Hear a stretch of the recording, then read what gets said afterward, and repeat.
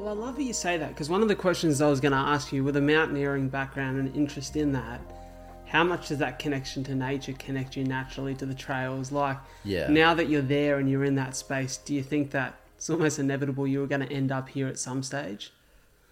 Yeah, looking back, a lot of the mountaineers that I would follow and read their books, like, they were all into running and into nature and into rock climbing and stuff like that. So it's just like, to be able to move through the mountains, and it's like a playground. Like, when I was living in NZ, like, I was spending so much time in the mountains, just running up there and snowboarding and stuff. And it's just like, I don't know, the mountains are just like, they just draw you in. Like, it's the best fucking thing. And like, the trails are the closest thing we can get to those mountains. Like, I just come back from down the coast hiking yesterday and the day before that, and just, yeah, I don't know what it is. It's just like, to sit there and have like a view, and just to be able to take all that in, and just like, you just feel like you're a part of like the earth, like, because we are just animals at the end of the day. So 100%. yeah, and running on trails, like, a bit of exercise, you get into the endorphins from like the exercise, and like, you're out in nature in the green. Like, they call it the green doctor for a reason. So yeah,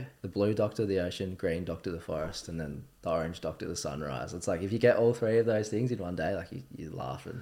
it's funny because I watched your story a couple of days ago now, just before you went camping, and you put something up on your story and you said, if anyone's keen to come out and camp for 2 days, this is what your view will look like. And you posted, was that a photo you'd taken? Yeah. Bro, that was magic. Yeah, that place is insane. The Butterwings down like west of Ulladulla, and I love taking people there for the first time, because like, even I forget how amazing it is when I get out there. And when you see that for the first time, it's just like, then I see people's faces, it's just like the best feeling. Like, so how did you get into this? Because it seems to me that like camping, and especially camping, like rough camping like that, that's kind of something that is passed down to most people. Like, they go with their old man or their family, and you know, something you've learnt as you've gone time and time again every year in your school holidays, and eventually get to the age where you start to do it yourself and with your mates. Yeah, or have you just picked this up? Yeah, I've just picked it up. Like, even running and stuff. Like, my mum's a runner now, but before that, like, they were never into that stuff, or never take me hiking. Like, we used to always have a caravan down the coast we'd go to, and like, Dad had a boat, and like, we've lived on a boat for like a month and stuff, our own boat, and like the Sundays and stuff like that, but never anything like hiking like that. I remember I discovered the Butterwings. I was at TAFE one day in the library. It's like this old rundown TAFE.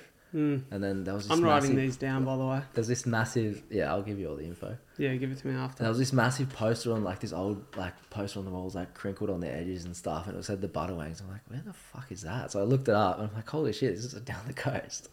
And then me and my mates, like, I somehow conned my mates into going down there, like, a couple of weeks later, and it was just, like, the best thing. They had the craziest weekend. Everyone was, like...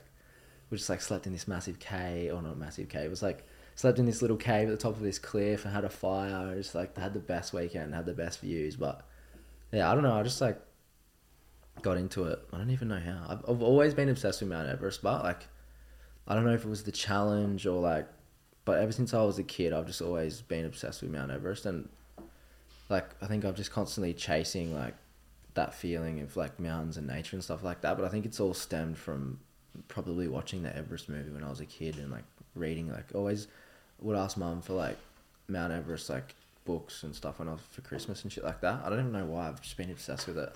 Do you think, like, for you now, you've gone down this rabbit hole of running, which, whilst it's not far from mountaineering in many senses of being out in nature and being physical, it's still a very different pursuit at the peaks of, you know, no pun intended, at the peaks of what you're trying to achieve. To go and achieve something like Everest, is that still on the bucket list? Oh, 100%. That's like my always been like my North Star. Like, to climb Mount Everest without oxygen is like one of the hardest things you can practically do, especially like Mount Everest isn't like a super technical or hard mountain really, but it's so big and there's so much volume of the mountain. But when you tie that with not doing it with oxygen, like, it's just like a whole nother beast.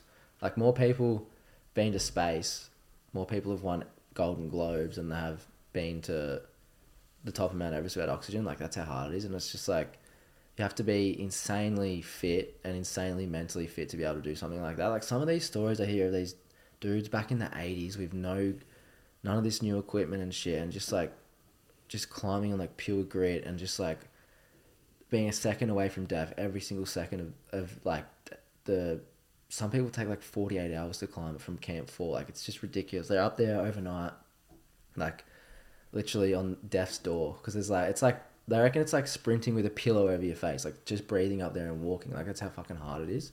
Yeah, so that's always been my North Star, and that's something I'll 100% do. Like, I might not be till I'm 40 or whatever, but like, I just know I'll climb Mount Everest, like, at some point.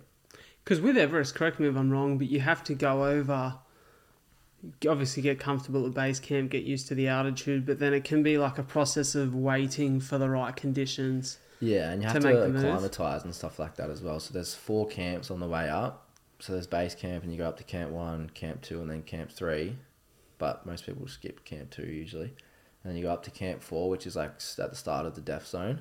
Okay. And it's just like, you got to like go up to like maybe Camp 2 for 2 nights, and you come back down to base camp, rest, and then you just let your body acclimatise to the altitude. Okay. So yeah, it's a really long process. There's ways now that they do it where they'll just climb like littler, easier peaks, like at 6,000 meters, because Everest is at over 8,848 meters. So you got to like acclimatise like up and down the mountain and do all those different things, and it's a long game.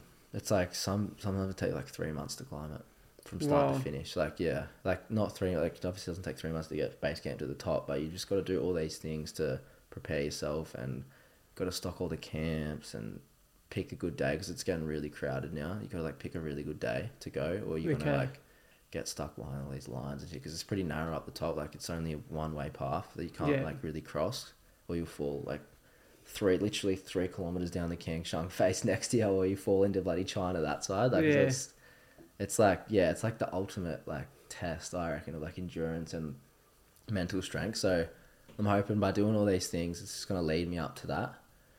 And like, I've got some pretty big goals I want to do running, but like, that's like the big one. And I have a running goal that's tied in with Everest as well that I want to do one day. But Everest with no oxygen is like my North Star.